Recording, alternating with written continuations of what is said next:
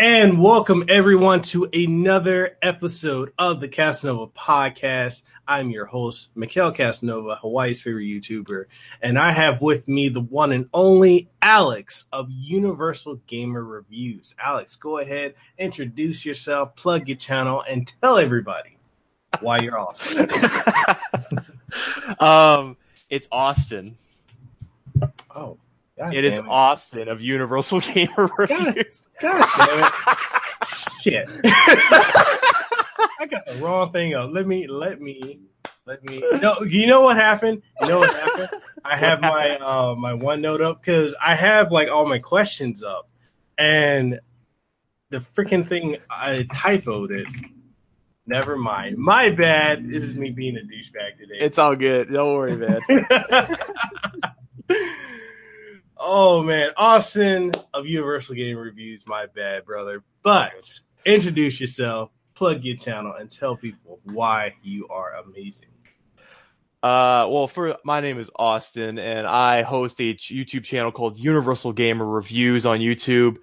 And I don't know if you'll type it in if you find that, but if you do type in the King 4427, that'll take you directly to my channel.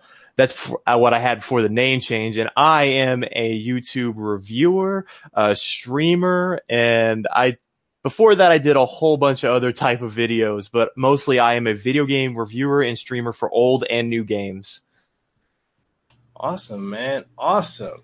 And how long have you been going at it on YouTube and doing game reviews?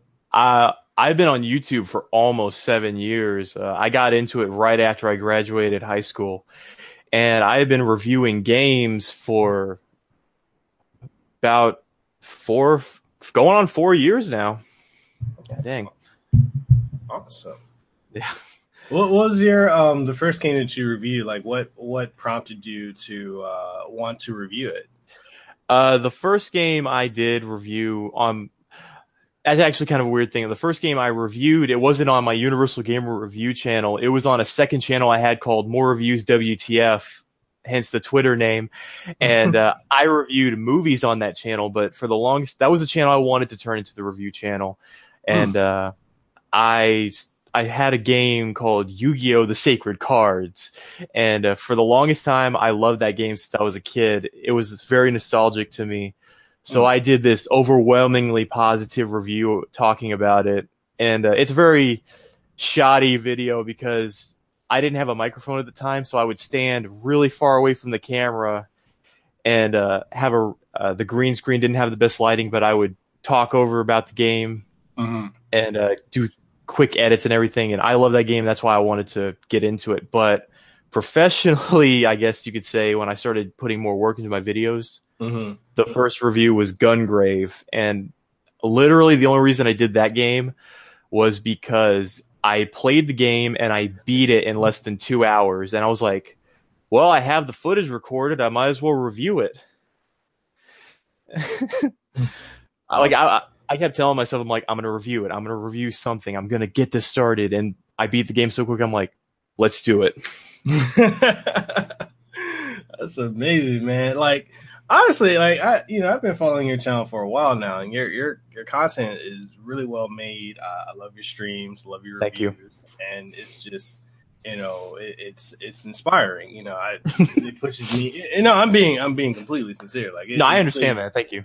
It really inspires me to want to like improve my quality because. I've been at YouTube for the last year and a half, and I went from recording using my phone. My first video was recorded using my Samsung Note 7 back before they recalled it. Oh, okay.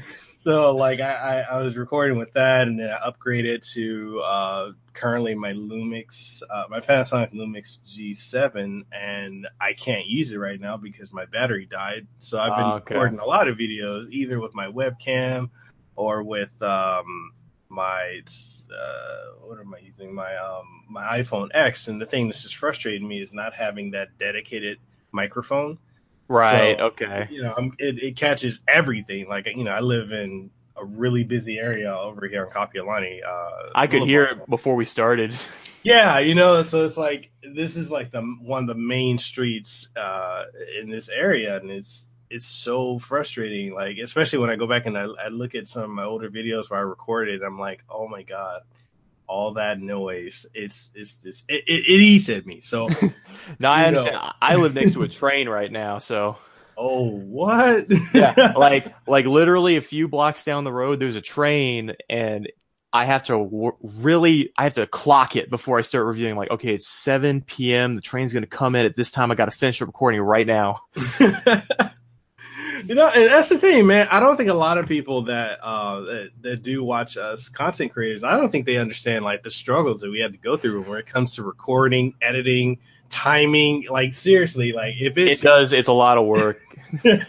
That's why it sometimes takes forever to make certain videos, because you like with streams, it's no problem. But when you make a review or you make like something like say the completionist or something like that, they make videos weekly. It's amazing what they can do. I know they have like fully like soundproof areas to do all that. Like Mm-hmm. I feel like even if I got soundproof material, it would not help with the traffic noise here. Same thing over here, man.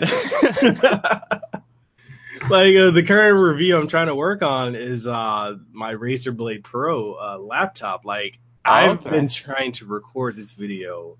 Like when I got home from work yesterday, I was trying for hours. Every time I'm like, okay, I got the perfect flow. There's no noise, and the next thing I know, a bus pulls up, and or because I also live right next to a fire station and a EMS station. So out of nowhere, they get right to my window and blare it, and I'm like, damn it. Um, Oh, it was the same thing when I was living in Hawaii, man. I lived next to the airport oh my yeah. goodness. Mm-hmm. Really? Like where the Salt Lake Safeway is, the airport by there. Yeah. My house was like right next to it, Oh, so you could hear dude. planes going off in the middle of the night. Oh man. Mm-hmm. I have a friend that lives over in that area. I slept over a couple times back when we were in college, and yeah, you're right. That area, it can be super quiet, and next thing you know, you're hearing the plane go shoo. Yep. Mm-hmm.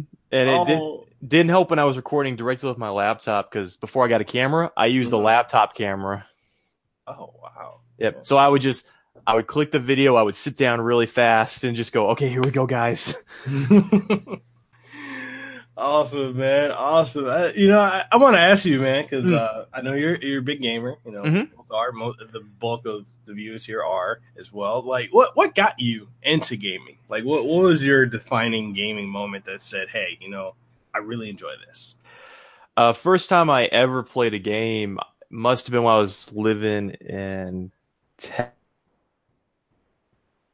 In Actually, I Texas. think it was me and my family were back and forthing between California and Texas at the time because my dad had shipped out.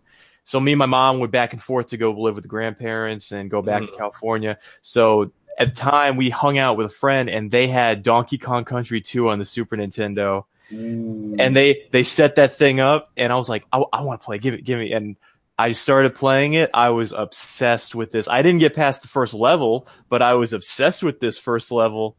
And I immediately told my family, I'm like, I want some video games in my life. I want some video games. So come my birthday, they gave me an N64 and, Awesome. yep, an N64 with 007 GoldenEye and Pokemon Stadium 1.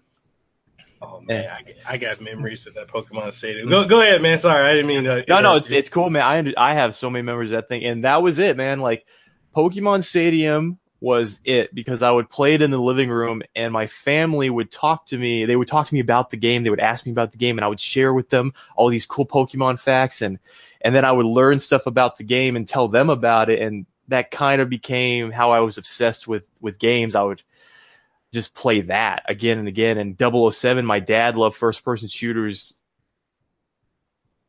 Mm. Play that a lot. And then he would play Pokemon Stadium with me, and that was, I think, the start of it all. And Awesome. I would get hand down systems from my uncle who gave me my first PS2, and that just built it up even more. Awesome, man. Awesome, man. And I want to ask you as well, like, what is your, since the 64 was your favorite console, well, not your favorite console. I'm sorry. Favorite.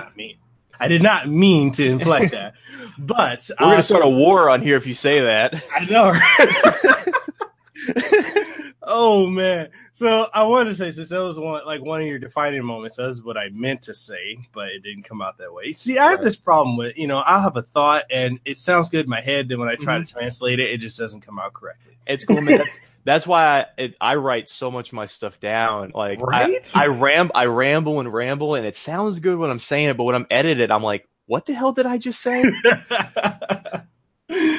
Oh man, so on the Nintendo 64, since that was one of your defining moments in gaming, with GoldenEye, but between the Super Nintendo and the N64, what is your favorite between the two?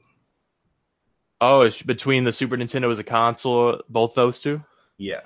God dang. For quality of games, it would be Super Nintendo, but I love the 3D era more than I love any era of gaming, so N64.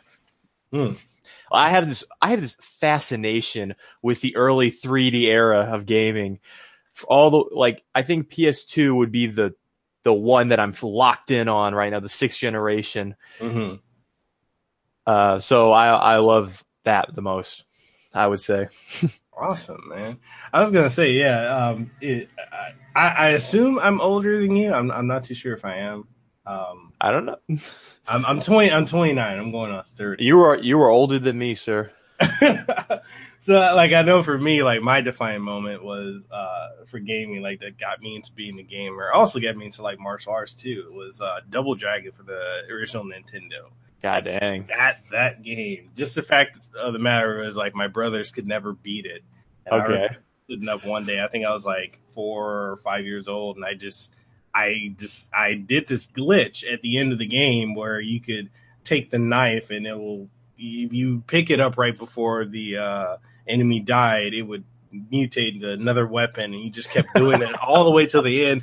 I don't know how I came across doing that, but I did it, and my brothers were like, "Hey man, when you're young, you play games 24/7, and you just find stuff out, right?" But yeah, man, like it just gaming is such an amazing pastime. I really enjoyed, growing with gaming. I feel like, I can say it for both of us. We both really grown with gaming as it's progressed over the very much last couple of decades. Like it went from the horrible pixelation of the NES and the Atari era to the early 3D era that we have, the 64 and the PlayStation, to, the standard bearers of the PlayStation 2 to the modern HD era with the PlayStation 3 and onwards. It's been quite the journey. Especially right now with games becoming so realistic and trying to make themselves more serious, like trying to make you take them more serious than they were before, because games, like, their main focus was, we're going to be fun, and now it's like, we're going to be interesting, unique, and we're going to make you think, but we're also going to be fun. Exactly. It's really amazing how far gaming has come, and I can't really even imagine, like, to what extent it's going to continue to go to. Like, what's the next step? I know 4K is the biggest thing right now, but I'm like, we'll go 8K.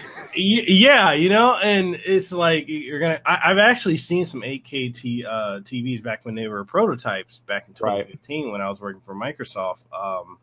We got to see a lot of the 8K TV stuff, and I'm like, this is amazing, but there's no content to actually, run on this. So, but I mean, I guess 8K is the next step, and then we're gonna have 12K, or they're gonna come up with a new acronym for, like, hyper realism. I don't know. Maybe it'll be like this with the Switch, where they'll be like, we have HD 4K. Right? Like for their HD Rumble, just HD 4K. Here it comes. It's realer than real. Realer than you can just touch it. That, I feel like, would be the thing. Like, somebody's going to come out with another thing that's better. That, like, we're going to go beyond VR, and you're going to actually feel it. Right? Just like. What are your thoughts on VR anyway? I know this is not one of the questions. Hey, it's fine. Like, I'm very interested in VR. I love it. I just think it's so expensive right now to get a true VR experience. Yeah. It says when I went for VR, I was looking up all these things like the HTC Vive. I was like, this is clearly the best one. How much is it? $600. Okay, next one. Uh, and I went for the PlayStation Move, and for weeks I was hungry to get a PS4 PlayStation, not PlayStation, PSVR, and I got it. Downloaded all these demos and games, and just experiments with it. It's such I wouldn't say immersive because the PlayStation VR's screen for VR is not the best. It's a little blurry for certain games. Like if you play Skyrim VR, the backgrounds are very blurry. If it had an HD lens, it would be better. But when I played something like Doom VR, I'm like, this is amazing. I've never played a first-person shooter like Doom VFR. Oh wow! Yeah, I'm not kidding. Like if they removed the VR, it's still a good game. That's how good it was. Oh wow! Yeah. Awesome. Yeah, I actually I got to work with HTC. I want to say the end of 2016, beginning of 2017. They sent me the HTC Vive, and I did a review. I was actually pretty critical, and I think it's because of how I did this review. Okay. That it's actually shaped going forward. That I'm not going to be as harsh. I've seen a lot of YouTubers and game reviews and tech reviewers where they're really harsh on a product, and the next thing they know, like when something new comes out, the company doesn't want to work with them again. Right. And it's with the Vive, I did a really harsh review. I said it's great, but the fact of the matter is the price is too high for entry. Because wasn't it $800 in the beginning? Yeah, I said it's too high. The games are glorified betas. They weren't like the games now are significantly better than when I played them. But I was really, really critical of them, and looking back on it now, I'm like, oh, I could have given constructive criticism, highlight the positives, but also been honest about some areas that they could have improved in instead of just being downright harsh. And so since then, HTC does not. They will not work. They don't want to work with you at all. Yeah. And it's been one of my things. Like I know, like when you're being very critical, like it gets views, but also it damages your brand in a way that companies are like, yeah, I don't want to work with him. He's going to do that, Yeah. So I mean, it's a good example of a YouTuber that did that. I think is like a Jim Sterling. Yeah. He burned a lot of bridges with some of his reviews. Like recently, he did one for Dynasty Warriors. Like he did a Jim Impressions for Dynasty Warriors 9. I think that's the latest one. First off, it is a bad game, but he destroyed it. Yeah. And at the end of it, he was like, yeah, I don't think they're ever going to send me another game again. I don't think that they would. But, and that's the beautiful thing about, and also the frustrating thing about being a YouTuber and content creator is you learn, like, you can be really, really critical. And then the next thing you know, like the company won't work with you again. Like I straight up got a letter like in the mail, not an email, not a phone call. They sent me a letter say, due to the nature of your review, we will not be conducting business with you again. I was like, oh my goodness. So, from that point on, I'm like, all right. So you gotta be a little careful. Yeah. And, that's something I kind of noticed with like a lot of YouTubers is the lack of tact, when it comes to reviewing things. Like, yeah, you can be critical, but at least constructive criticism and not just, I noticed that with some YouTubers I watched over the years, like before they got their review codes and before companies handed them stuff, they were very critical on their stuff, and they were just like, I think one YouTuber I watch a lot is Pro Jared. He reviews retro games and modern games sometimes. His retro reviews, if it's bad, he will go into it and destroy it as a bad game. But of course, he got games like, God dang, what was it? I can't even, like, I think he did get a code for The Legend of Zelda, the new one that came out, and was critical but fair about it in a lot of ways. Yeah, I remember that one. Yeah. Yep. So I see how that, and I'm thinking the same way because I'm trying to review Assassin's Creed Rogue Remastered right now. They gave me a code a while back, and I've just been trying to get around to it, writing the script. And I'm like, should I say that about Assassin's Creed? Just hold on. Let me rewrite it. Yeah, because I love the Assassin's Creed franchise, but I also think they're just repeating themselves with certain stuff. Yeah. Actually, Ubisoft as a company, they do that. They repeat their format on all of their games now with Watch Dogs, Far Cry, Assassin's Creed, even Ghost Recon Wildlands is basically, if you put that in first person, it's Far Cry again. Yeah, it really is. And yeah, like, what have been some of the things like you've learned as a, when it comes to like reviewing things? Like, has it been, like the way your business interactions with companies? Like, is it more of a, you know, eh, I've had very few interactions with companies. Very few. I didn't start talking to companies about this stuff until I asked you about it that while back. Because when I went to review games, I said to myself, I'm going to be the next retro reviewer, the guy that just reviews games before that have already been out, but people don't really talk about them as much. And I started. It kind of got harder and harder to do that because it took so long to get these videos out that I was like getting a little uninterested in the games I was writing for. Like yeah. I would sit there and look at the script and like, this script has been sitting here for a month. Do I even want to record the audio for it anymore? Oh wow. Yeah, I've been Soft there. too. Yep. With No, but uh sorry, what were you gonna say? no, I said I've been there. I know how that is. Right. It's really frustrating. Go ahead. But with Ubisoft, when I emailed them about it, they it took them a while to get back to me. In fact, it took them till I think the day or two before Far, because I wanted a code for Far Cry 5 to review. It took Hmm. them a day or two before the game came out to get back to me, and they said or the day it came out. I'm sorry. They said we're sorry we gave out all the codes already. I was like. Hmm. Also, I sent in a request for Assassin's Creed Rogue Remastered. Do you mind? They got back to me. I tried to be very formal about it. Hmm. And they were very nice to me. So that's been my experience so far. I tried reaching out to other companies, but they never got back to me except for one other one, which was Young Horse Games. They made Octodad. And Oh, okay. yeah, and they gave me a code for their game, the Switch release of Octodad, to review. And I have the review written out. I have the footage recorded. And I even streamed Octodad at one point, did the whole game. Hmm. And they were very nice. They kind of, I think because they're a smaller indie company, they don't really care so much about who reviews their games, but they also want, because they're good with the YouTube community, because YouTube was very good to Octodad before it became a Kickstarter game. Hmm. It started off as this little thing that everybody was making fun of and playing around with, and then the Kickstarter came out, and I remember watching the Markiplier playthrough of it, and I was like, this is great. I got to get this one day. Took years though for that game to come out. Yeah, that's true. That's very Yeah. true. Yeah, man.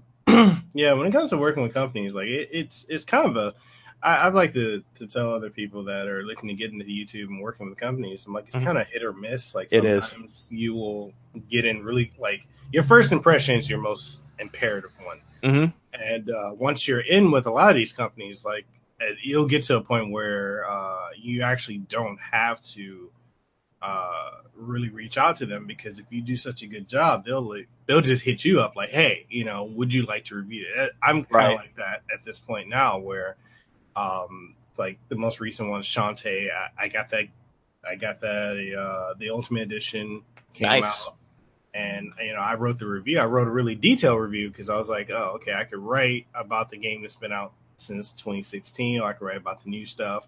But then I thought about it. It's like, well, what about the people that have not played the game ever before, and this is going to be their Hmm. first foray into it? And what about people that already have and they want to know what's new? So I was like, okay, what I'll do is I'll write a review covering the entire game, and then I'll also add in points where I'm talking about the newer content. And I didn't think it would do as well as it did for them, Hmm. because I still intend to do a video of it. I didn't Right. think that they would enjoy it as much as they did. They're like, hey, we really loved it, we're going to put it on our website and on our social media, so when people go, they'll definitely check out your review. I was like, whoa. Yeah, man, Way Forward, they're a pretty cool company like that. Uh, I love Way Forward as a company. They make some pretty solid games. Ever since I got hold of DuckTales, their remake of it, Yeah, that I'm was impressive. surprised. I'm surprised they're not bigger than what they currently are because I think they're they're getting there. Like it's gonna, because they grabbed as soon as they grabbed Shantae and they brought Shantae back and continued to make her the way they did. They really showed everybody what they can do, and I'm sure eventually they're gonna become bigger than what they are now. yeah. They have not only Shantae, but I think they got the Blaster Master remake too. I think they did I that. think that's Inti creates. Yeah, yeah. Never mind. But oh yeah, they did. Yeah, it was NC Creates, and then they did the Yep. crossover I DLC with remember Shantae. I remember it was Inti creates because they have Galgun stuff in there. Yeah, yeah. But yeah, man, that's it's definitely fun, and Hmm. I'll shoot you some contacts that I have and some websites that will Oh, thank you. I appreciate that. definitely help you out down the road. What I also want to ask you, Mhm. what actually got you to get into game reviews and into YouTube as a whole? Like, what got you into it? This actually, my sister is one of the biggest reasons I started doing YouTube because uh, but into game reviews at least. Mm-hmm. Before I got into I got into YouTube for music videos and stuff like that because I was learning to play guitar. I asked my father for one. He gave me one for my birthday or it was Christmas, I think. And I didn't know how to play and I didn't want to learn from the books because it was just scales. So I would just go onto Google and type in guitar lessons Mm-hmm. and all these YouTube videos would come up and I would just start watching them. But then I would want to listen to the music. So I would look up the bands and music videos and people make their own homemade music videos. I would spread out to that. And then I would just type in games I was playing and watch Let's Plays and it grew from there. Uh, and for reviews though, it happened with my sister because one night I came downstairs and she was watching, I don't even know why she's watching this. She never watches this YouTuber anymore. The Angry Video Game Nerd. Oh, AVGN. Yes. She watched him play Bugs Bunny's Birthday Blowout. And I saw that in the background. I'm like, what is this dumb stuff you're watching? Like, this is stupid. And then I would sneak down later that night and I would look it up again. And I started watching all of his stuff. And I was like, this is awesome. This is hilarious. And these games are pretty cool, even though they're horrible. Mm-hmm. And for the longest time, I was just obsessed with him. And then there was a thing that's recommended. I watched this other guy who was called Happy Video Game Nerd. Now he's called Stop Skeletons from Fighting. Yeah, yeah. Yep. And his reviews were the real reason that I wanted to do game reviews because his were so informative and so interesting. And they were positive games. So I was like, I really want to do something like this. So you can kind of tell from my first review, the Gungrave review that I took inspiration from Derek Alexander because I did gameplay story, talked about the hype of it, tried to resemble how his hype talked about the games, and I did a history lesson at the end of the game, something I tried to do for a while because he did that, and it worked for Gungrave because Gungrave actually had a very interesting background. But for everything else I started doing, there was not much to say. So I kind of started cutting that out. Mm-hmm. And so, yeah, that's why I got into them because with AVGN, I started collecting games more. That's how I became a collector for NES. But then I was like, I want these PS2 games and maybe I want a GameCube and a PlayStation. It's got bad after a while. My family would be like, why are you buying all these games? You don't have room anymore. That's exactly like with my wife right now. She's like, we don't have any room for you to keep getting these collector's items. I'm like, I know, but eventually we're going to get this room. Don't worry. Like I'm going to get another shelf right now. Cause I'm going to move the piano out of the way. I'm going to get a shelf right here. This is going to work. Oh man. Oh man. Yeah. The life of a collector is, it's an interesting life. Yeah. It could be frustrating, especially when you just don't like. Right now, I'm using both of our storage units and both of our closets. Oh wow. Because that's how much collector stuff I have. And she's like, when we get a house, you owe me. She's like, you owe me, and the whatever the bedroom closet is, it's mine. I'm like, all right, it's yours. It's all yours.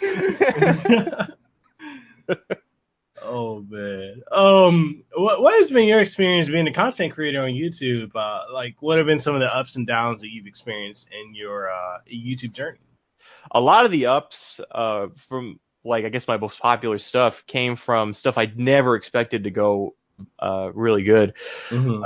A lot like when I just started making stuff before I did reviews for the sake of making it, I would just think, okay, what do I want to do right now?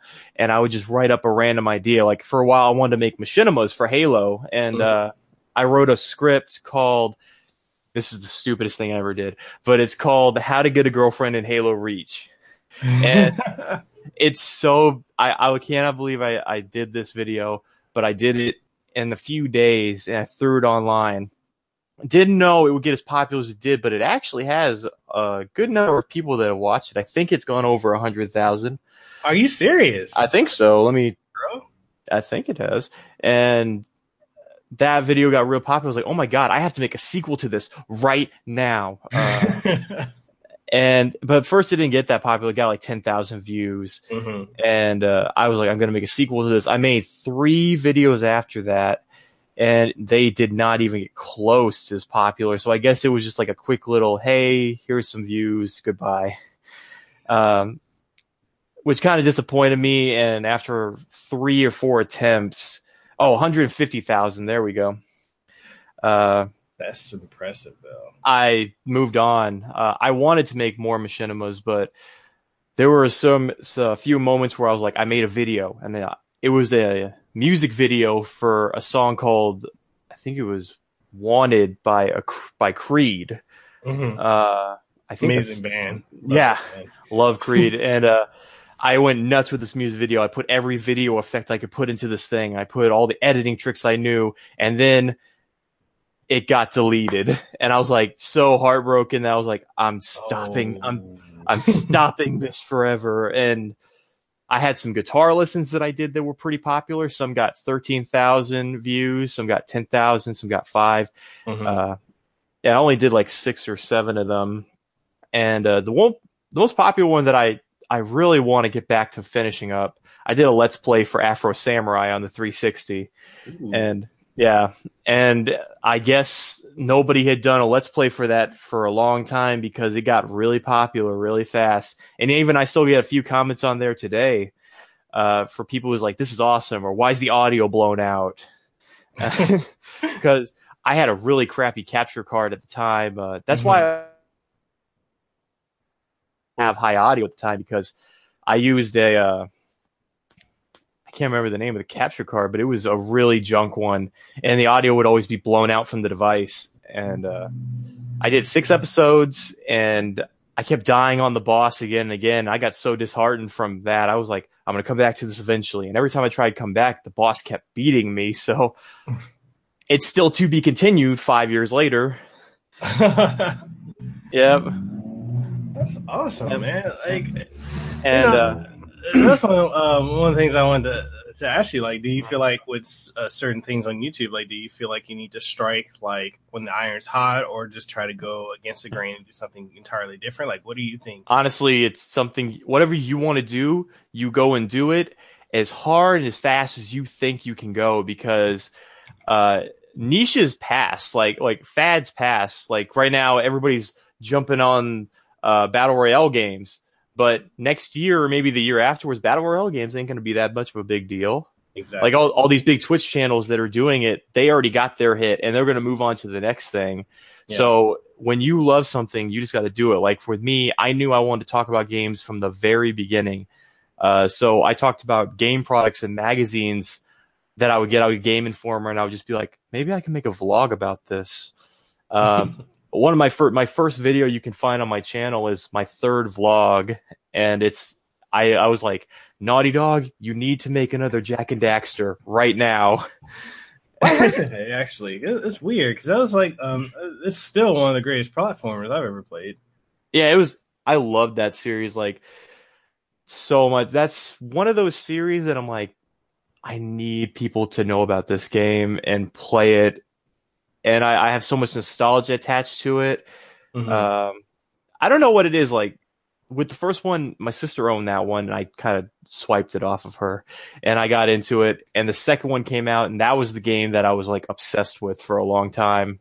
I Hmm. think that's because that game was the first, I guess, quote unquote mature game that I was into that had an actual story that was kind of compelling, and it Hmm. had all like before I just played a game I was like I'm not paying attention to the story and stuff, I just want to get to the game. But with Jack 2 I was very much interested in story and the world and the characters and the gameplay all in one. So I think that's why I love that series so much. But yeah, did you wanted me to go about the downs because I was talking about the ups a lot? All right, man. Whichever direction you want to go with it. I mean, yeah, give I the mean, ups and downs. Yeah. I had a few downs. Like just getting videos out was a down in itself because managing a job and videos and your personal life, It I is w- not easy. it is not easy. Like it was like I want to make this video, but I'm going out to hang with my friends today, and I might not be back for another day, so I'll make a video later. And then it just became like another video later and later, and people just started losing interest in my videos. So after a while, I'll get less and less views, and it would really get to me after that. And then there would be, of course, some people that would send me not so nice messages on some of my videos that I would take personally because at the time I really didn't know how to take criticism. Hmm. So I would be like really hurt, be like, I'm not going to make another video like this again. I hate this person so much. Or I actually one that kind of got to me really bad was I was going to do a crossover collaboration with a YouTuber who I had watched for years. Hmm. Uh, his name is Boffy Rocks. And I watched his Dead Rising LP, his Resident Evil 5 LP when those were really big. And he's not as big, not even close to as big as he was before. And he came back for doing YouTube again. And he's like, I want to work with you guys. I want to do collaborate. I sent him a message. He hit me on Twitter. We were going to talk. We did a Skype message and said, hey, we're going to get this done. We're going to get some kind of thing. We were going to do a thing where I reviewed Resident Evil Remake and he would give his commentary because he was doing a Let's Play on Resident Evil Remake. Hmm. And after our first Skype message, he never hit me back again. And I never heard from him again. It just kind of hurt that I respected him so much, but he just kind of dropped me like that. Yeah, I've had that happen a lot with Yeah. a lot of, and it's really amazing because you'll want to work with a content creator that you're a fan of, or Mm-hmm. you've grown with them, and Mm-hmm. it's something that when you do reach out to them, like I've had, like even currently right now, like I've got a lot of people that I've been wanting to do collaboration reviews, and I also have them on the Mm-hmm. podcast, and we can be talking for weeks and days, and the next thing I know, it's like nothing. Right. It's really it is disheartening. Like Yeah. I want to agree with you on that. That's why I would, in some of my other videos, like featuring other people, I would reach out to other people who, uh, they seemed very cool, but they weren't big, like at all. Some of them, like, the guy Shadow Hatter, who I did a video for Samurai Western with, he has way less subscribers than me, but I saw that he was awesome and I reached out to him and he was so nice enough to send me the footage and the recorded audio the Mhm. day I messaged him. I was like, let's do this, man. And he literally wrote the script out for his part, sent me the parts that I needed that day. And I was like, God dang, this guy's quick. Like, so that was a lot of fun. And I have plans to work with other people who I've been biting at the bit to get to work with somebody called RPG Tour Guide who does Let's Plays of RPGs from the 16-bit era Hmm. and a little bit beyond. I wanted to review a game with him. I have been just procrastinating it for a while, but I'm working at the script and I want to get in touch with him pretty soon. And another guy who was really cool I worked with, Derek64, who he is freaking awesome. I think he's a good buddy of mine. Like I was looking up Xbox original games, and a game Blinks the Time Sweeper. It's a platformer on the original Xbox. Actually, recently got released on Xbox One's backwards compatibility. Mm-hmm. He did a review for that because I was so interested to find out what this game was about before I played it. And then I reached out to him because he asked for criticism. I said, "Hey, you can do this better." And he emailed me. He messaged me back saying, "Hey, I already did all that in my Mirror's Edge video. You want to check that out?" Mm-hmm. And after that, I was like, "Dude, you're awesome. Do you want to work together sometime?" And I've been messaging him like every single week, talking to him. He became a friend afterwards, and we just been chilling it out. That's awesome. It's always amazing when you get to not only do you get to work with YouTubers that you enjoy and collaborate with, and then they become friends. Like a lot of my current closest friends right now are YouTubers, and Okay. it's something like I've done collaborations with Xander Scullion of Access Gaming Podcast, and we become super close. Like, dude, we talk every single day. Like, we're really, really good friends. And one of my best friends, and you would never assume that she's a female streamer. Okay. Right? She never gets on camera at all. She just does game streams, random videos, like, all right, with no camera, no voice, no nothing. But Power Level Amy. Oh, okay. And she's become my best friend. Like it's crazy. But yeah, man, it's something like, and you become it's a great way to not only network but to make friends. It's awesome. Because I think when you are working doing this YouTube stuff for so long, and you actually find somebody who has that passion like you, they understand what you're going through. You can really just connect about what you're doing. Like. And that's what I had when I found him, and we were talking week for week, and I was like, my God, like finally somebody gets me. Yeah. Definitely, man. It's awesome, man. I would never trade it for anything. Right. Me, same here, man. Like it's been too good for too long. Barring, YouTube being YouTube. Oh boy. Yeah, YouTube being YouTube. I can't believe like they demonetized my Yakuza gameplay videos because they said they're not advertiser friendly. And I hear like they're because one of my other friends, History Behind the Warrior, he does a lot of Mortal Kombat and fighting game videos. Oh, cool. He did a video recently where he's talking about how that if you're a Mortal Kombat YouTuber, then they immediately, like if you put just Mortal Kombat at any point, like they immediately demonetize. They will destroy you instantly. Yeah. My buddy did a stream last night for Madness Returns. Mm-hmm. It got 21 copyright strikes on it. Are you serious? He sent the message on his Discord, 21 copyright strikes. Oh my goodness. I can't believe it.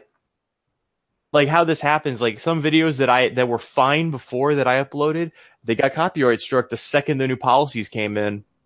I just don't understand it. Like it confuses me because they don't tell the people about what they changed.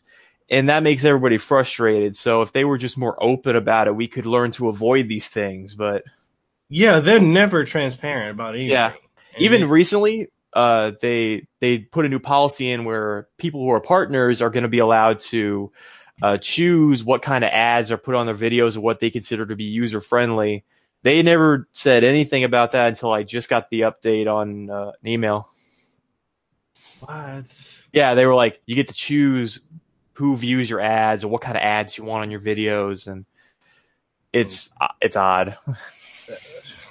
And that really goes into the the downside of YouTube and just the frustrating nature of it. Like they're never transparent at all, and whenever you're doing something, like they'll act and they don't really explain fully why they'll censor you or demonetize you or even hell shadow ban you, and you would never know. Right. So that's the frustrating parts. But I did want to ask you, Mikhail, yeah, what happened? you're having some audio issues, man. You're getting some lag. Ooh, man, I can't be getting lag. I've got 1 gig internet. Well, not fully. Oh man, Like you were talking, and then it started going deep. Oh, okay. So I need to call up Spectrum and be like, hey, give me 1 gig now. I'm not paying $159 for this for nothing. 1 gig, please, just for this afternoon. Right. And given that you've been out here in Hawaii before, like, like for us to have a gig internet is monumental. Oh, did it go out again? I don't know what happened. It broke out again. Did the same thing. Oh, is it on my end or? Yeah. Oh, okay. My like bad. from how I'm hearing, my end. I don't know if my end's messing up. Well, my bad. Spectrum, it's all good. Don't worry. Spectrum is going to get a phone call. I'm going to ask them why is my internet acting trash right now. It happens when I stream, man, a lot. So don't worry, because sometimes midstream, my internet will just cut, and I have to restart the stream again. True. I wanted to ask you, given that you review games from the classics to the current gen of gaming, like, what is your preferred era of gaming? Definitely the 6th generation of consoles. I love like pre everything online. Like you could play games online, but it was like pre everything can go online era. Because I think I don't want to sound like kind of a dick to people who love online games like that, but I think games were better before everything could be accessed online. I agree. Yeah. I fully agree. Because I don't know. I think when I look back at that generation with the GameCube, PS2, Xbox, even the Dreamcast, which is kind of thrown into that category, all these games were amazing. And even actually bringing in the Dreamcast, it was like the first system to have online multiplayer with its games for a console. Even those online games, you could play them by yourself and they were still great. Yeah. With certain games, like, I guess the most popular ones right now would be PUBG, Fortnite. There's no way. It depends solely on its community. Even Microsoft with their latest Sea of Thieves. I would have loved the hell out of Sea of Thieves. I would have fallen in love with this pirate game if the online community wasn't killing me all the time. And I agree with you, man. That's exactly why, like, I don't enjoy it as much, because out of nowhere I'm getting attacked. Yeah, because I played it the beta, and the beta was fine. I didn't get a lot of invaders. The second that game went live, I played by myself, and this was during its glitch period. I went out and sailed, got killed almost instantly, got killed again and again, and then finally I went back to my ship. It floated into the sky and threw me into the water, and I was like, I'm done. I'm out of here. Oh man, I haven't touched that game since, just because of all the raiders and whatnot.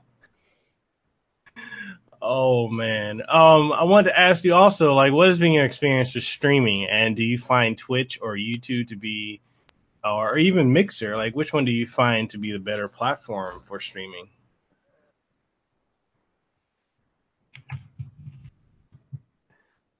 Oh, did I go out again? I guess I went out again. I don't know if I did. I guess with that being said, for me, I know I use Restream.io, and so I'm able to restream to just about all the different platforms, so Twitch, YouTube, Mixer, even Twitter's Periscope at the same time. So, whoa. Oh, what happened?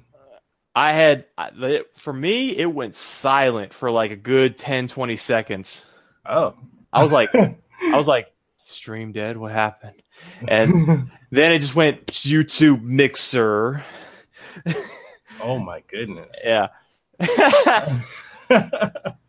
No, so basically what I was asking you, like, what's do you find to be like the best streaming platform? Twitch, YouTube, or even Mixer? I have never tried Mixer. Mixer seems very interesting though, with having people can help control your game. Hmm. I got to try that sometime because it seems cool. But I think for streaming, Twitch is still king. Uh, Even though, because with Twitch, you don't have to have the biggest community to make it on Twitch. You can get a few hundred people, and you'll be golden. Yeah. With YouTube, you have to be somebody who at least has 100,000 with constant people coming back to your streams. Because with your streams, you're not going to get 100,000 every time. You're going to get maybe 5,000, 3,000, 10,000, maybe 100. In my best case scenario, I get like 20 people. That's good. Uh, but with Twitch, just need a few hundred, and they'll come to your streams, and if you get subscriptions and everything, you're good. Yeah. Very, very true. Yeah. I think it's going to be very interesting to see what YouTube does to step it up with their streaming and services when TwitchTube becomes a thing. Yeah. That's definitely going to be something to look out for. Yeah. Because I might jump over and make an account there just to see how that works. Because I have a Twitch account myself. I just don't use it. You could definitely start doing like because for me I use Restream.io, so I should Right. restream to Mixer, Twitch, and YouTube at the same time. Okay. And I definitely get significantly more views and following on Twitch than I do YouTube. But I've also been thinking about possibly putting the podcast on Twitch because Twitch it's an ever growing community. So. It is. A lot of live stuff, and they expect long videos on Twitch, where YouTube kind of doesn't expect it as much, even though view time matters more than views do at this point. Yeah, it's this weird mix. So I want to ask you, like, also, what is with this current console generation, which is your favorite, and why? That's a tough one. I think right now, I think it's a fight between the Switch and the PS4 right now, because I was pure Xbox before, but then after a while, Xbox stopped really caring about exclusives as much as the other ones, and Sony just started killing it, exclusive after exclusive that was actually really good. Because even their exclusives Microsoft had been pushing out, some of them were really good, but then you got stuff like Recore, which was just very okay, and Super Lucky's Tale, which I'm going to play Mario instead. But I do think Microsoft has, right now at least, a better online service, at least for me, because with what they're doing with the Game Pass and everything, I think that's such a brilliant idea. But with Sony, they're killing it with their exclusives and their first party titles. Because with God of War, I recently played and streamed that. I was blown away. And the Switch, I love that thing because of its portability. I game more now that I have a Switch than I have gamed in so long, because I get to play that thing at work. I go to work, I get my hour lunch break, and I just pop that Switch down for like 30 minutes. Oh, okay. Yeah.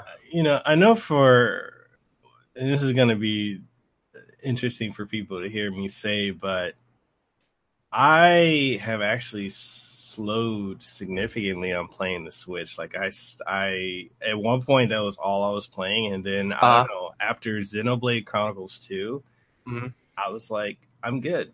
Okay. So I kind of like I'll play it here and there, but there's nothing on it but not so much. Yeah. Well, once Street Fighter Anniversary Collection comes, because I'm a heavy Street Fighter head. Once that comes, I'm going to be on the Switch because I'm playing Third Strike and Alpha 3 everywhere. Okay. But as far as like I know a lot of people have really enjoyed God of War. I actually, shout out to Corey Barlog, the director of God of War, because he helped me get the review code for God of War when it came out. I enjoyed it. I thoroughly enjoyed it, but I feel like as Mhm. a follow up to the God of War franchise, gameplay wise, it was just okay. And I kind of look at the gameplay mechanics of a lot of the recent Sony exclusives from God of War, The Last of Us, was it the Bloodborne, Horizon Zero Dawn, Dude, the Order. They're all using kind of a similar third person style control. Like that's uh, one of my your issues. internet's cutting your audio. Really, I'm hearing you clearly though. Huh. Hey, you there? Yeah. Well, I guess we can move on to the next topic. You there? Hello.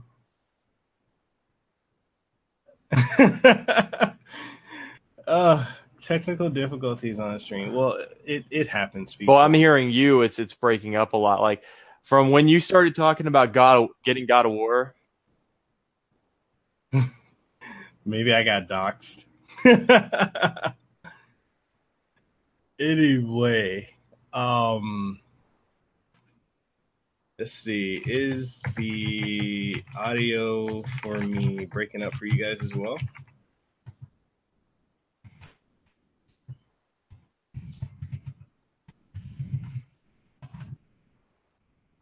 Huh.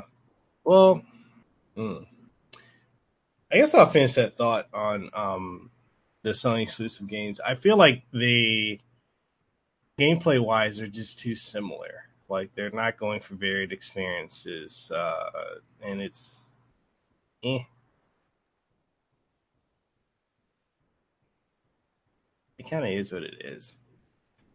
But anyway, um, oh, I guess I'm the only one on the stream. Austin, I guess Austin's connection disconnected. So, oh, hello, you there?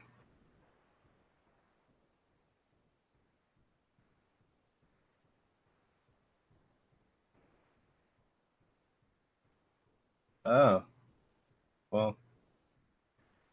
Anyway, going for, I guess that's one of the things. Like my thoughts on the current generation. I know a lot of people, especially on Twitter and whatnot, a lot of people have been saying that Sony has more exclusives than Microsoft does.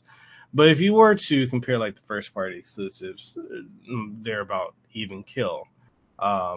And a lot of the games that Sony is getting that are quote unquote exclusives, a lot of them tend to be timed exclusives. Like take for instance the upcoming near automata that's going to be coming to Xbox One. And that was a time exclusive for a year, and that's nothing new. I mean, if you look back on what's the previous game that came out, Rise of the Tomb Raider, that was exclusive on the Xbox for almost a year. So companies do time exclusives here and there like that. But I'm guessing we're having some technical difficulties with this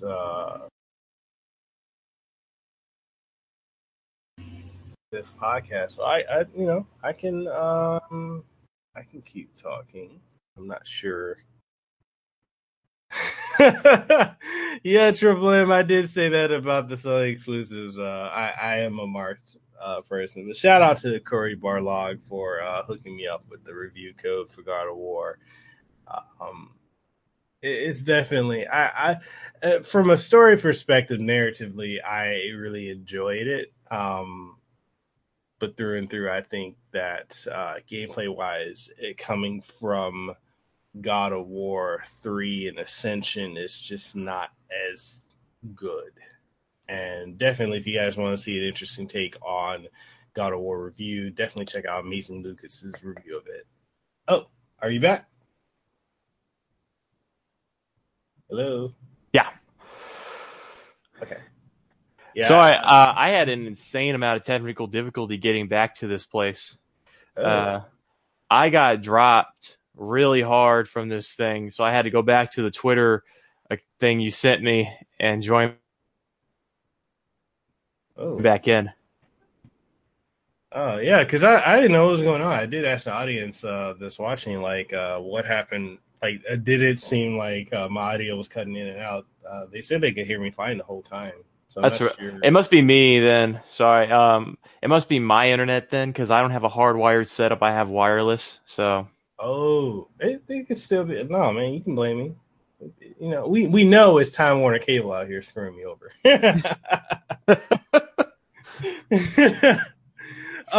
Yeah. So what I wanted to ask you, what is your current favorite console this generation, and why? it was. Again, it's a tough fight between PS4 and Nintendo Switch, but I think right now it might be Sony because of just their exclusives they're popping out again and again. Because right now I wanted to go with Xbox just because I prefer their online connectivity because it works so much better with what my setup is. Mm-hmm. But I don't play my Xbox One as much as I used to, and I've been going hardcore on the Sony games and the Nintendo games. Because with Switch, since I could take it anywhere, I play it all the time at work, and I play it when I'm out with the family, and Mm-hmm. we're not doing anything together. But at home, I'm on that PS4. I'm playing those exclusives. Playing the God of War Horizon, Dream, Bloodborne, and Neo recently. Just tearing my hair out trying to beat those games. Oh man, that's awesome, bro. That's awesome. Like, and speaking of Xbox, you know, as a brand and as a console, Mhm. a lot of people seem to say that the Xbox is a failure. I don't think it is, given that I think as of now it's sold over 40 something plus million. Right. But do you feel like I'm sure you've seen how the Twitter community is about Xbox, but do you feel Yeah. like Xbox is a failure? No, I don't think so. Because every time, like right now, they seem down, but they're like really trying their best to step their game up and try to get people to come back to them. Like because Sony is killing it right now in the console department. They already beat out the Wii U, and they're really basking in that right now, and everybody's getting ready for E3. I think if Microsoft comes out with some amazing games to get everybody's confidence back, I think people will stop saying that stuff because, sure, in terms of sales, it's bad, but what we have as a console is really good. And the services they add to the console, I think, are really good, except kind of weird. Sorry. I think it's kind of weird that you have to pay so much for the Game Pass in itself uh, on top of your yearly subscription. Mm-hmm. That's asking a little bit more than what Sony is, but opposed to Sony with their PlayStation Now, you can download the games instead of streaming them. So I think that's more convenient for people who say have bad internet or, uh, yeah, just people with bad internet. I guess so. Mm-hmm. Um, I think Xbox is doing good right now, and they're really trying to get people on their side. If they really knock it out with this E3, I think they can push those sales up. Yeah, Yeah. I definitely agree. I know a lot of people are saying like they would want more Japanese exclusive games Yes. on the Xbox, but you know, I look when I hear that, it kind of makes me cringe a little because I think back on the 360 when they were actually doing that, even with the original Xbox, Yeah. and people just weren't buying it. You Yeah. know, I mean, it's they even hire Japanese companies to make games for them, and those weren't the best sellers. yeah. Like with Blue Dragon or with the original Xbox, they had Blinks to make a mascot platformer. Those didn't really sell that well. Yeah. Like, and you know, one of the best Japanese games to come out on the 360 that a lot of people didn't play was Tales of Vesperia. Right.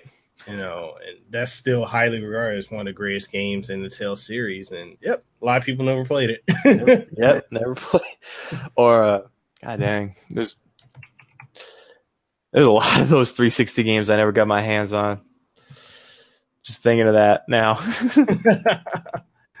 So, what are your thoughts on the Atari VCS and basically Atari saying that they want to come back in like the gaming console business? Like, what do you? It is kind of shady how they're promoting it right now. When they came out with that original promotion, I think was that 2 E3s ago or last E3. Mm-hmm. I remember seeing that, I'm like, this can't be real. And then Atari showed it like, it's a console, real wood, and it's gonna be amazing. Okay, what games are you coming out for it? Look at this console, it's made of real wood, and it's got 4K, and it's got 100 preloaded Atari games. All I'm thinking of when I see this thing is, or something like when Coleco tried to do this, like they had a Coleco console revamp that you could kind of play games on. It had preloaded Coleco games in it. Mm-hmm. I mean, maybe I'm wrong. Maybe Atari's going to come out and this thing's going to be really cool. But right now, I'm having some serious, like, keep one eye open on this console. I mean, go ahead. I was saying, because, like, the only thing they showed, like, when they showed gameplay, I was like, this is the chance for them to show what this thing can do and what kind of cool games they're going to have for it. All they did was play a Centipede, I think, in 4K, and I was like, really? Centipede in 4K? That's your presentation? I mean, I'm not even honest. I honestly don't even know what audience that they're trying to market this to. They're trying to. I think they're really trying to market it to people who originally played Atari, and I'm like, they're dying, dude. You need to. You need to go a little further. It's not like step up a generation. Yeah, there you go. At least get the NES people in there. Oh man. I mean, when I saw that thing, I was like, so maybe this would be cool if it had a bunch of Atari's generation games in it. Like, this is Atari Lynx, this is Atari Jaguar, this is original Atari. But no, it's just Atari 2600 all thrown in. Even with Sega, with their new mini console, they're pulling out a game that originally was only available to download on Sega Cable, that's a selling point right there. Yeah. But with Atari, they're not really showing me anything that gives me confidence to be like, I want to buy this for $200, $250 right now. Yeah, I mean, like, okay, cool. You got real wood. You got real wood. You got 4K. But, I'm going to be playing, Pong and Joust in 4K. I mean, yeah, cool. Cool, yeah. Nah, here's a seller. Put ET on there. ET Atari 2600. Everybody will buy it. Oh my goodness. I'm all for consoles, that there being more choices. I just, I'm trying to be really optimistic about it. I've reached out to Atari. I might get a console sent to me for review, but I'm not too sure. Like, I don't know what they're doing with this one. Like, whoever's running Atari right now, they kind of have a weird mindset, like with this, not just with this thing, but when they try to release a game for the Switch, and like, we want you to fund this game for the Switch. And then when it didn't reach the funding, they're like, well, we're going to make it anyway. That is so shady. It's like, and the Indiegogo campaign, I couldn't believe, of all the corporations, you pick Indiegogo, where you could literally make a post with a dream on it, and there's no pictures, there's no nothing. It's just, here's my idea. Mm-hmm. With Kickstarter, you have to have a prototype ready. So, I don't know. I'm really I'm not gonna lie, man. I'm honestly on the fence about that one because I'm not sure really what to make of it. It seems sketch. Right. But switching gears to the Nintendo Switch, with it being over a year old and a resounding success. Very much. Do you think Nintendo's finally struck gold, or do you think they're not where they should be, given with the whole hacking thing, which I've seen a lot of people lose their minds about it? I don't think the masses are going to be hacking. This just happens. Like, I knew eventually something like this was going to happen because it happened with Sony. The Xbox got hacked. Of course, Nintendo was going to get hacked with this new system. Yeah. I think Nintendo, good at making handhelds, and decided we're just going to breed our two systems into one. And they found a really brilliant idea with the Switch, especially when they promote in Japan, because in Japan it's all about them mobile games. Yeah. Over here, when I saw that thing, I was like, I'm into this. I'm really, because with the Wii U when it came out, nobody was talking about it. Yeah, that's true. Because, but with Switch, yeah, man, I think they hit it home, and they're going to revamp the Switch, and I'm pretty sure they're going to fix that hacking problem, and they're probably going to give it a better cooling engine so it doesn't bend your Switch in half. Yeah. I think they found it, and eventually I hope they continue this model of Nintendo home consoles, because right now it's working. Yeah, definitely. And I've heard a lot of people say that they want like a Switch with 4K capability, and they want all this other stuff. And I can very much see that happening at some point. But I don't think a lot of and I watch a lot of Nintendo channels, and it really does amaze me that a lot of them don't understand the Japanese market, that Nintendo is seriously catering to Japan with the Switch. Very much. Look at the Labo. Like, people in the West laughed at it, but in Japan and even here in the US, like, it's a resounding success. I mean, it's a meme in itself. Like, $90 for cardboard? All right, I'm in. And that's the funny thing that makes me laugh, because I feel like people don't, a lot of these YouTube channels that are Nintendo fans don't understand the history of Nintendo, that they were a toy company. Yeah, and they were. They would do creative stuff like this. So it's interesting to me. Nintendo's always been incredibly creative with their add-ons to their systems. Yeah. Like when the Game Boy had the Game Boy player, that was a big deal. Yeah. I got my Game Boy player. I don't play anything else but that. when I play my Game Boy games. But yeah, man, it's amazing, like, the creativity of Nintendo. I'm glad to see them finally doing well. I don't think they've done this well since they were struggling for the longest time. Even when you look at the Wii, the Wii was awesome, but it was just, if you really want to be technical, it was just a slightly upgraded GameCube. It wasn't. It wasn't. And you had so much shovelware on it, but when you look at what Nintendo has done with the Switch, and you're looking back to, like, they've grabbed that audience that was there when they had the Super Nintendo, and partially with the 64. Like, Nintendo's back, and it's good to see.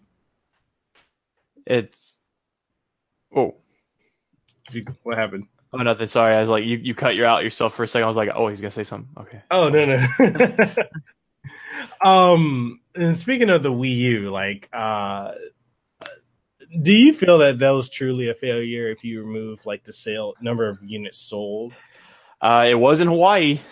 That's so true. I'm gonna tell you a small little story. I was so excited for the Wii U when it came out. I was probably the only one at my job who was talking about it, and I pre-ordered the thing, fully paid it off. I went to go get it day one.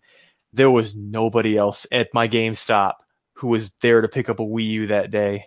And even when I went back to get games for it, there was nobody there picking up a Wii U. And that kind of shows, like, how poorly they marketed the system. Because everybody was like, is this an add-on for the Wii? Like, what? But no, it's not. It was, I think, in terms of, like, a console, like, what the games it has to offer now, like, it's good time. If you haven't jumped on the Wii U, you could go ahead and you could buy a used Wii U really cheap, and you could buy all these Nintendo Selects for $20, and you'll see that there's some good stuff there. Yeah, there's a lot of gems on the Wii U. Yeah, and I think a lot of people just never gave it the chance. And I think the fact that Nintendo is, like, they're porting their games over to the Switch from the Wii U, it really shows that there were some good stuff on there. Like, I think one that needs to come over really soon is Tokyo Mirage Sessions. Yes. That is such a great game. I'm like, why? I was going to download it, but I was like, oh, this is going to take up all my Wii U's hard drive. all those 32 gigs. It's killing me. I was like, oh, that's the one thing I'm disappointed with both the Wii U and the Switch. They had that 32 gig memory storage. I'm like, no, why again? And a lot of people, I've seen a lot of people lose their mind over the storage of the Switch, and I'm like, well, you have to understand, flash memory is not cheap. I understand that, yeah. And I would have probably gladly paid like an extra $50 just for them to stick another couple gigs in there. You know what they could have done? Mm. Since Nvidia really helped them make the Switch. Think about the Nvidia Shield. They did two things. They had the Shield, which was I think 16 gigs of onboard storage, and then they had the Shield Pro, which had 500 gigs. And I was like, the only difference between the two is like a $50 to $100. I'm like, I would have loved for them to do that with the Switch. I mean, maybe when E3 comes around and Nintendo announces the new model, they'll be like, there's a Pro version that has that. Yeah. That could be something that people could look forward to. Definitely, man. I would love to see that happen. I would love to see them come out and be like, guys, greatest game ever. Pikachu Detective on the Switch and just drop a mic. They very well could do it. Like if they could, did, I would be all on board for that. Nah, I think they're focusing on that for Pokemon. Definitely that Pokemon Switch game. I'm hoping to see something this year. Yeah, I can definitely. I really think that they would. Eventually, we're probably going to see something like that. Oh yeah. And maybe a sleeker model too, or a fatter model like they did with the 3DS. Yeah, we're definitely going to get a revision on the Switch. Of course. I don't know why people think we won't. Because maybe next year, after it's hit its second year, there'll be like Switch 2.0 or Switch Mini, and you can like actually fit it in your pocket, or it'll be the size of a PSP. Yeah, I could definitely see that. Yeah. What is your I was going to ask about the 3DS since they have not decided to kill it off. I know a lot of people have been complaining they want the 3DS to be killed off, and to me it makes me scratch my head because I'm thinking like, okay, so you're saying that do you not understand the business aspect of how popular and how lucrative the handheld is? Like I know the Switch is what everyone wants them to maintain, but when you look at the 3DS. It just makes sense from a business standpoint, like because even I think they made a smart decision with they announced the Nindies and they had the game called Sushi Striker.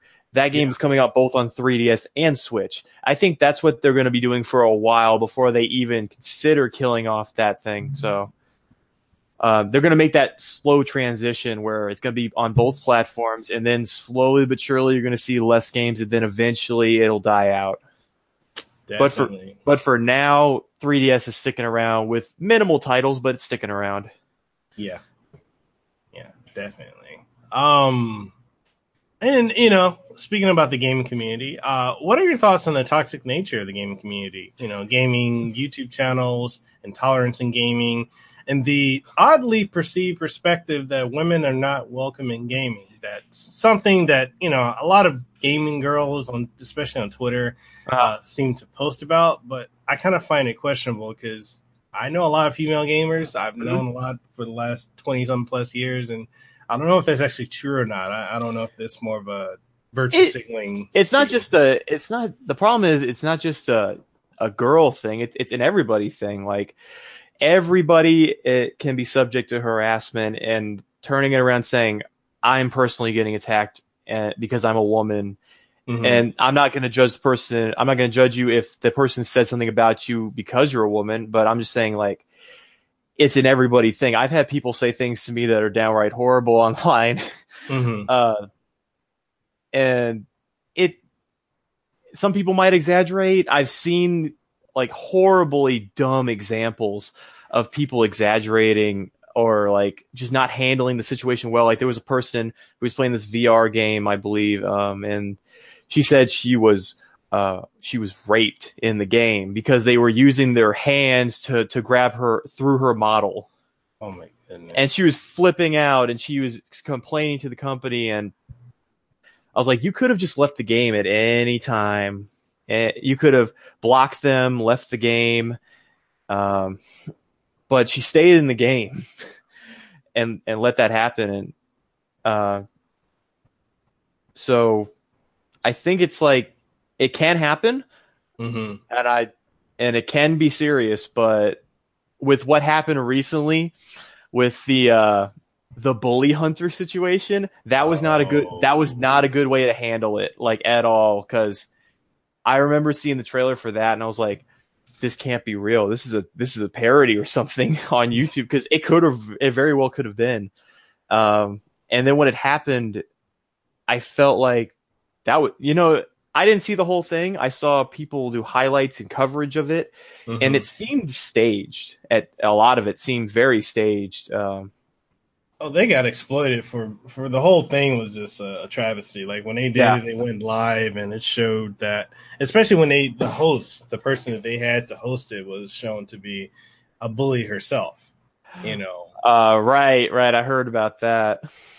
But no, you got to stand up for gamer girls only, and everybody else is just not worth it. I remember when that statement came out and they were like, well, what about everybody? And they're like, oh, we'll help guys too, but at first just gaming girls. And that's the thing I don't understand. Like this whole thing of trying to segregate when it comes to gaming. Like, oh, we need to have, gamer girls or girls who game. And I remember seeing that hashtag on Twitter, and because it'll split the community. It'll make it worse if you try to make it about, this is my problem. No, this is our problem, and we need to get together and find this out. Yeah, like I remember that hashtag on Twitter, the Find Girls a Game, and I put a very savage tweet up about that, and I got a lot of flack. I might have seen it. I might.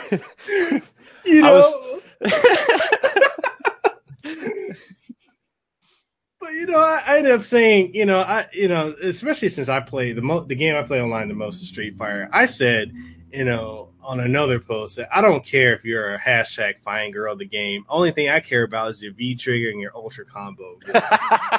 Like, I'm so tired of it. I know if you're a female and you're part of this whole feminist gaming movement, you might get offended by me saying this, but I don't care if you're a girl who games. I just care if you're a gamer and if you're good or if you enjoy what you're doing. Like, I don't like this whole girl gamers thing or I'm a noob gamer. I hate that. Just game. Yeah. Like I play games that are really hard. I'm not good at them. I love them to death though, and I'll just keep going. And even my sister, she's not a hardcore gamer. I'll sometimes ask her to play with me, and she will. She doesn't have a problem with that kind of stuff. So I don't really know what happened to the people who are pushing this specifically. I don't know how hard it was. I don't know even if they're in the right, but they shouldn't just make it about them. This should be like, this happened to me and this happens to everybody. We need to just work on this. Yeah, agreed, man. It needs to be an inclusive community that just works together. Yeah. Because especially with what happened with bully hunters, it just proves that violence begets violence, and if you try to bully back, all they're gonna do is troll the shit out of you. That's what it is. And if you get bullied online, they're just troll. Just, I'm out of this game. I'm in another game. Oh, there's another one. I'll block him, and he'll never be able to hear his voice again. I'm out. Yeah, it's that simple. It's so. I would love to see a parody on YouTube where somebody was gaming and they tried to get out and a ghost was grabbing their arm, not this time. It's just screaming. It's like a horror movie. Yep. Oh man. All right, man. And this leads me to my last question. Since we're wrapping up, what is your advice for those looking to get into YouTube, Twitch, Mixer, or just be content creators or streamers? Okay. If you want to be a content creator, straight up, find out what you want to do, find out what you love, and make something on it. Go for it, because You can literally nowadays with a phone, you can make an HD video. So anybody who wants to make a video, you have no excuse on why you're not making a video right now. You could be like, I have this phone. Okay, guys, I'm going to talk about this thing. This is super awesome. Or if you want to stream, there are so many free to download programs. Like if you want a good free to play program for streaming, OBS. OBS is an amazing streaming service. If you want to make a vlog, again, you got your phone. If you want high quality, you don't got to worry about high quality right now. All you got to worry about is getting into it. I got my start with a laptop that had a horrible 420, 720p camera in it, and I just kept going. Like that's the best advice I can give. Just if you find something and you love it, just do it. Don't worry about it, how good you are right now, because you're going to get good. Yeah. Yeah, consistency is a thing. Just stay. Yes. Also consistency. Yeah, that was something I struggled with for a long time. As long as because I even recently last night wrote out a new schedule for how I'm going to do videos. So it's a problem. It could be a problem even to this day. Oh man, like I would love to get consistent with doing videos, but my schedule, I don't know. I know it can be rough. Like I get off at 9 p.m. on my job sometimes, and I get 3 days off. But I mean, on those days off, I don't even want to. Like I'll just those are my stream days usually. All right. Yeah. All right, man. Well, it's been amazing having you on the podcast. I know we were supposed to do this last week, but I understand. It happens, man. Like I know you said you had some other stuff going on. I totally understand. I just appreciate that you actually wanted me to come on to this podcast because this is a first for me. I'm being honest. First time podcast. I would have thought. It is, man. It is. You're natural. Thanks. And I guess I'll see you around on Twitter and all that. No, go ahead and go ahead and plug your channel, man. Tell people where they can find you, some projects that you have in the works. And, okay. Well, you can find me at Universal Gamer Reviews on YouTube, or if you want, you type in the King 4427 one word, you'll still find the same channel. And on Twitter, you can find me at More Reviews WTF. And I have a Discord, but I don't think you can link Discord without putting an invite. So you could probably find that on my YouTube channel if you want to join that. And that's where you get all the upcoming streams and videos I do. I try to stream consistently every weekend. Right now I'm changing the stream up to twice a week. And I do video game reviews, of course, on any generation of console that I feel like. And upcoming projects, I have a lot of reviews in the works. I have one for Resident Evil 7. I have one for Assassin's Creed Remastered Rogue. And the latest review is Octodad, Dadliest Catch, coming up, hopefully this month. And yeah, that is what's up. Awesome, man. It's been a pleasure having you on the podcast. The audience loved you. I loved having you on here. We're definitely going to have to do it again. Hey man, anytime. Yeah, man. I think what's the time difference between us is 4 hours or 3 hours? Right now it is 6 o'clock on the dot. Good God, man. It's 5 hour difference. Okay, there you go. It's 1 p.m. here. All right. So, yeah, man, definitely going to have you on again. Okay. I'll drop a link for everything. I'll go on your channel and get your Discord link that's on because you have it under your videos, right? I have Discord invite in my thing, and I should have one in the top corner of my channel art for the banner. Yeah. Okay. I'll add that to the podcast and on this video too. So when people go in, they'll be able to find you. And yeah, I'll go ahead and definitely add you on Discord. We're gonna stay in touch, man. Definitely. Absolutely. Because you're a cool dude on Twitter. You're even cooler in person or online. Yeah, man. This podcast will be up later on today on iTunes, Google Play Music, Spotify, Shout Engine. What else do I have it? I keep forgetting. Every time I'm supposed to plug where this is gonna be, I keep forgetting. I see it on your YouTube channel. Yeah. Hey, Tyler Stevenson in the chat. The link to Austin's channel is actually down in the description below of this video. So you can definitely find him there. I'll make sure, because I'm going to be promoting the hell out of this. I want more people to subscribe to Austin's channel because he's almost at 1,000 subscribers. He's just shy of it. We're getting there. Everyone who's listening, who's watching, please go over, make sure you hit that subscribe button and do us a bigger favor of hitting that notification bell, because YouTube lately has not been notifying people when more content comes out for their favorite content creators. Yep. So when you do that, it definitely lets you know when a new video comes out. So do that. Follow him on Twitter. Follow him on Discord. I'll drop the links for his Discord down in the description below. And with that being said, it's been an honor to have you on, Austin. We got an honor being on. All right. And everyone, thank you for watching. Thank you for listening. And we'll catch you on the next one. Later.